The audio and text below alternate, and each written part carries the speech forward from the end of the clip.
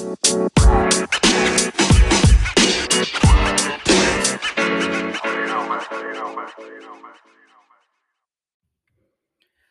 right, everybody, welcome to the show. For Pod's sake, I'm Sean Callahan, and everybody knows that good guys know when to pull out. Ooh, saucy.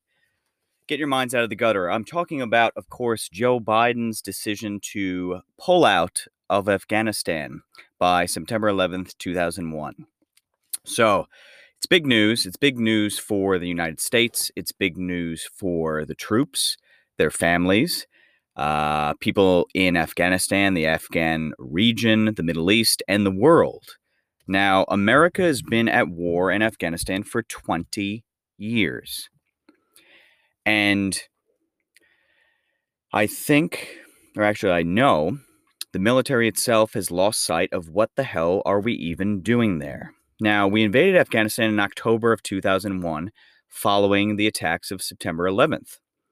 Now, as you know, the Taliban had been ruling in Afghanistan since the 90s. They are extraordinarily repressive. People would be stoned to death. Women had to have face coverings. They used, harsh, primitive sort of Sharia law to rule with an iron fist, while at the same time profiting quite handsomely from the opium trade and cultivating poppies. Most people don't realize that, but the majority of the world's heroin actually would come from Afghanistan, and still probably does. I don't know the exact figures, but it's up there. But we invaded, and originally we had a light sort of surgical response, which I think was a little bit too late to the game. Osama bin Laden, he escaped and lived on the lam for many, many years until he was tracked down and, of course, assassinated by SEAL Team 6 under the direction of Barack Obama. But our mission in Afghanistan has kind of morphed and evolved over the years, and it's been an absolute sort of clusterfuck of a national strategic policy. Originally, we went over to disrupt these Al-Qaeda cells, right? So Al-Qaeda had sought safe haven. Osama bin Laden used to be based out of Sudan, and he had traveled all over the world. You have to remember Osama bin Laden is, connected to the Saudi royals. He's up there, and he left and became a radical Islamist.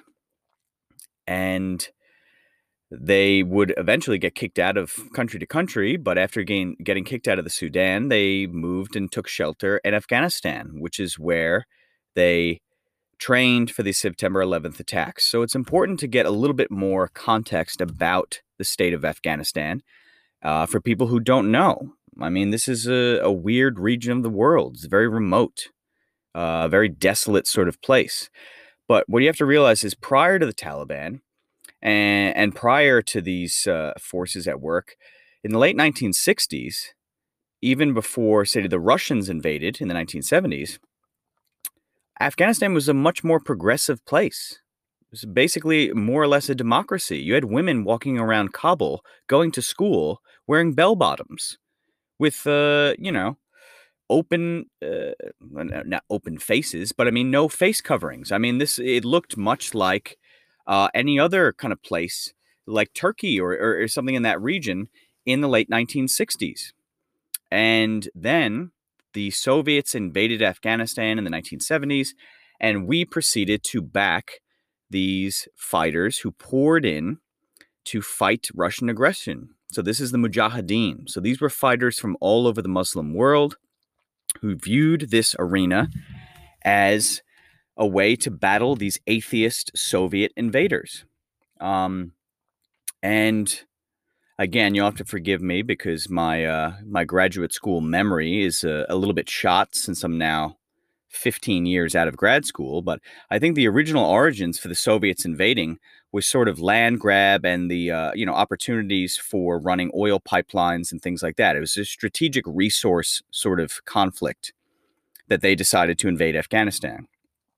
And since this was the height of the Cold War, the Americans, anybody who backs the communists or the communists themselves, we have to fight these proxy conflicts like we did in Korea, like we did in Vietnam. And now we brought this battle to uh, to the Afghan people, and we had to battle the Soviets through these proxies, which were the Mujahideen. So this fighting force was actually given $1 billion in U.S. taxpayer aid and training by the CIA. So it's sort of ironic when you think about how well these people who would later become the Taliban, how well they learned to fight, how well they learned how to commit acts of terror, how well they learned to sneak box cutters onto airplanes and fly them into the Twin Towers. Because some of the Mujahideen fighters were trained by the Central Intelligence Agency of the United States. Now, most Americans don't know their history. And most Americans, especially American students, don't hear about that part of American history. But it's a term that the CIA calls blowback. It's the unintended consequences of our covert operations, which is essentially what that was. We would funnel arms in, we will funnel, perform training, and one of the people, that we trained was Osama bin Laden. So we gave them Stinger missiles with the ability to shoot down helicopters. We gave them $1 billion in aid, and we helped them to bleed the Soviets out. The Soviets fought in this rough terrain, battling with the Mujahideen fighters. And again, these were fighters from all over the Muslim world, united under the banner of protecting Islam and protecting the Afghan people. Because you remember, Osama bin Laden is originally a Saudi national. And after the 10 years of bloody fighting, when Russians finally figured out there's no way that we're going to take over this country, this is useless, we're going to retreat.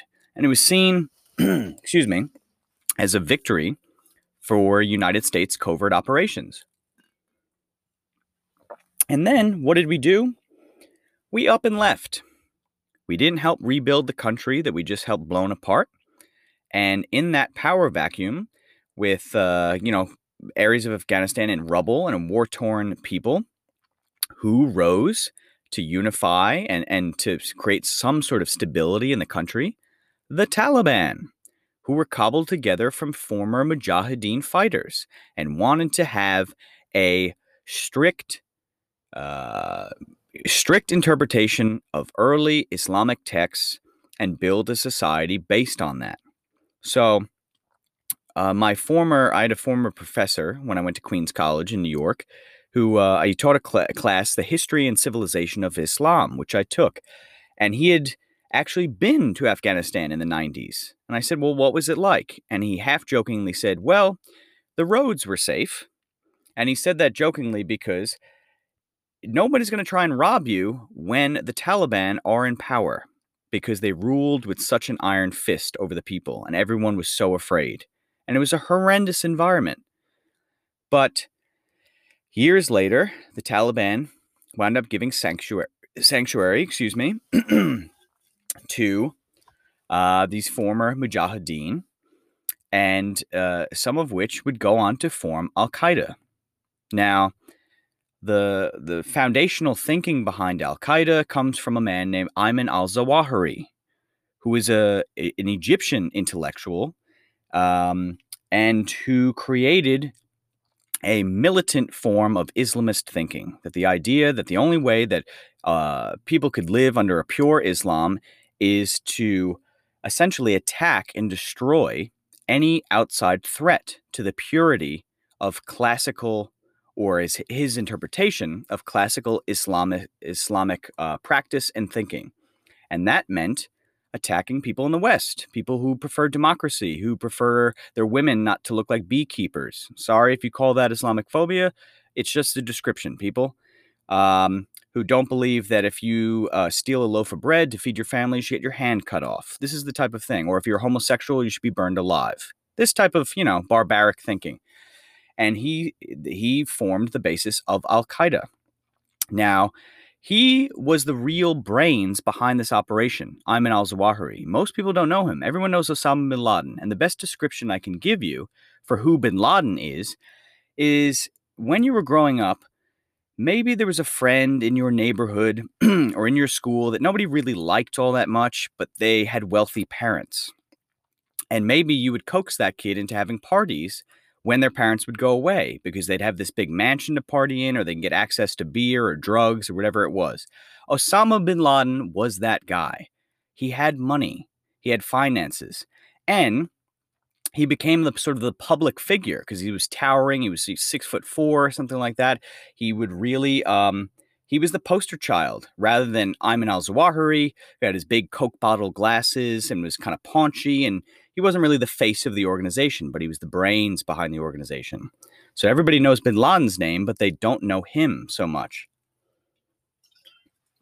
But they scattered around and they found a safe haven in Afghanistan to train. And in their training camps where they prepared and planned these attacks, which, again, they'd been planning pretty much since the failure of the 1993 World Trade Center bombing attack, which was foundationally more or less coming from Al-Qaeda, although we didn't really know it yet, with the mastermind behind those attacks, which was Khalid Sheikh Mohammed. But again, all these people subscribed to this militant Islamist philosophy. And they failed to bring the towers down. That was their initial goal, was to set off a bomb in the underground car park of the World Trade Center. And they did, but their bomb wasn't big enough, or their specs were wrong, whatever the case may be. But their goal, or their idea, their hope, was to set the bomb off in one of the towers, and that tower to crumble and fall into the other tower, and both of them to have mass casualties and death. And it didn't occur. And so they waited, and they plotted, and they planned until they came up with the idea to fly planes into the trade towers. Now, we went in after the September 11th attacks, and the idea was to destroy these Al-Qaeda cells, if we can find them. But again, this type of decentralized terrorist network, there's only so much you can do. You're not going against a standing army. It's hard to pinpoint all these people. It takes a tremendous amount of intelligence gathering. But it's also, since it's so decentralized, you could have people scattered all over the world who don't actually need commands from a central power structure. You know, they could simply take it upon themselves to commit an act of terror if they believe ideologically with what the stated goals of Al-Qaeda was, to cut off the head of the snake. America is the great Western power. It's the great affront to pure Islam and, our democracy and our big-titted women and our cursing and our guns and our freedom and all that other stuff that America represents.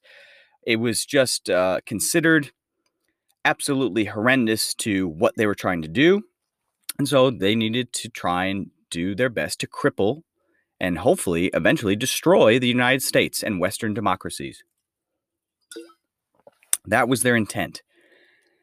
And so anyone who believes in that can simply get on board. You don't need to actually be in a base camp in Afghanistan. And so we went in and wiped out some camps and killed some operatives and wound up killing some Taliban fighters who were essentially the power structure within Afghanistan. But as time went on, you remember the George W. Bush years, we shifted our resources from there to Iraq, which had absolutely nothing to do with 9/11, to chase non-existent weapons of mass destruction. And again, a lot of this, was planned in advance over years and years. There was a neoconservative political think tank called the Project for the New American Century.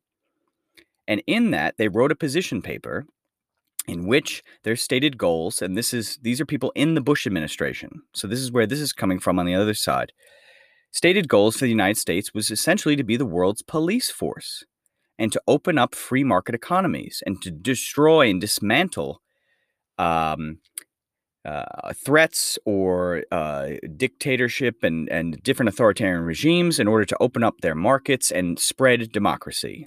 This is what they believed America's new role post-Cold War should be.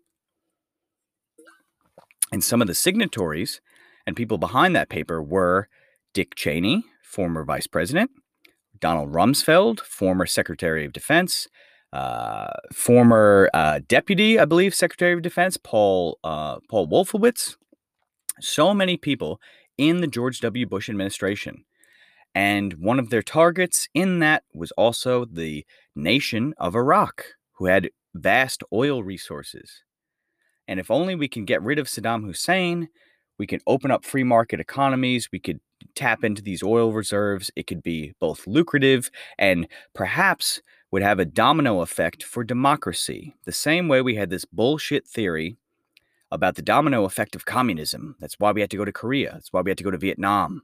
That's why we had the Cuban Missile Crisis. Because God forbid if North Korea, or if North Vietnam takes over and Vietnam becomes a communist country, then they're all going to become communist countries. And so let's lose 50,000 Americans fighting a proxy war in Vietnam. This is the type of geopolitical thinking that went on.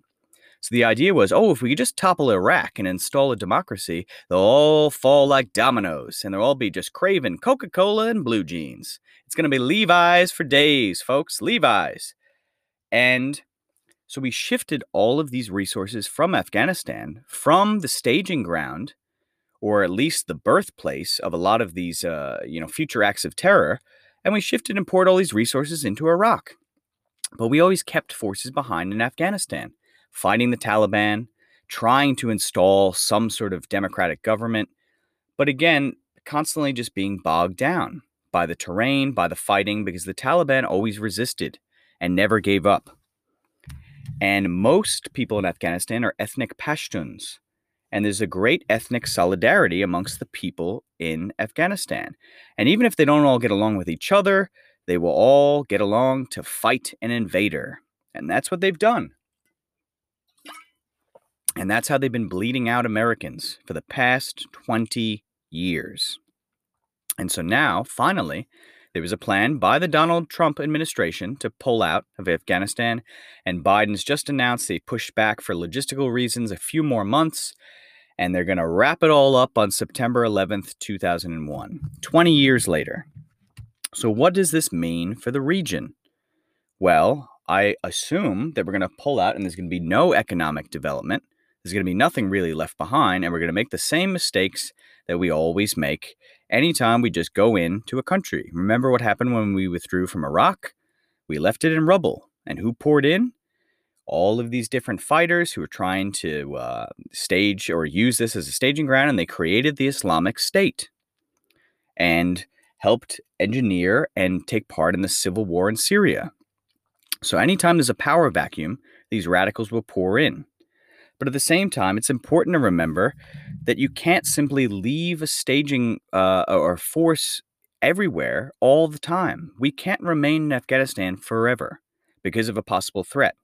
And it's important to remember as well, a large portion of the 9/11 attacks weren't actually planned in their later stages and executed from a cave somewhere in Afghanistan.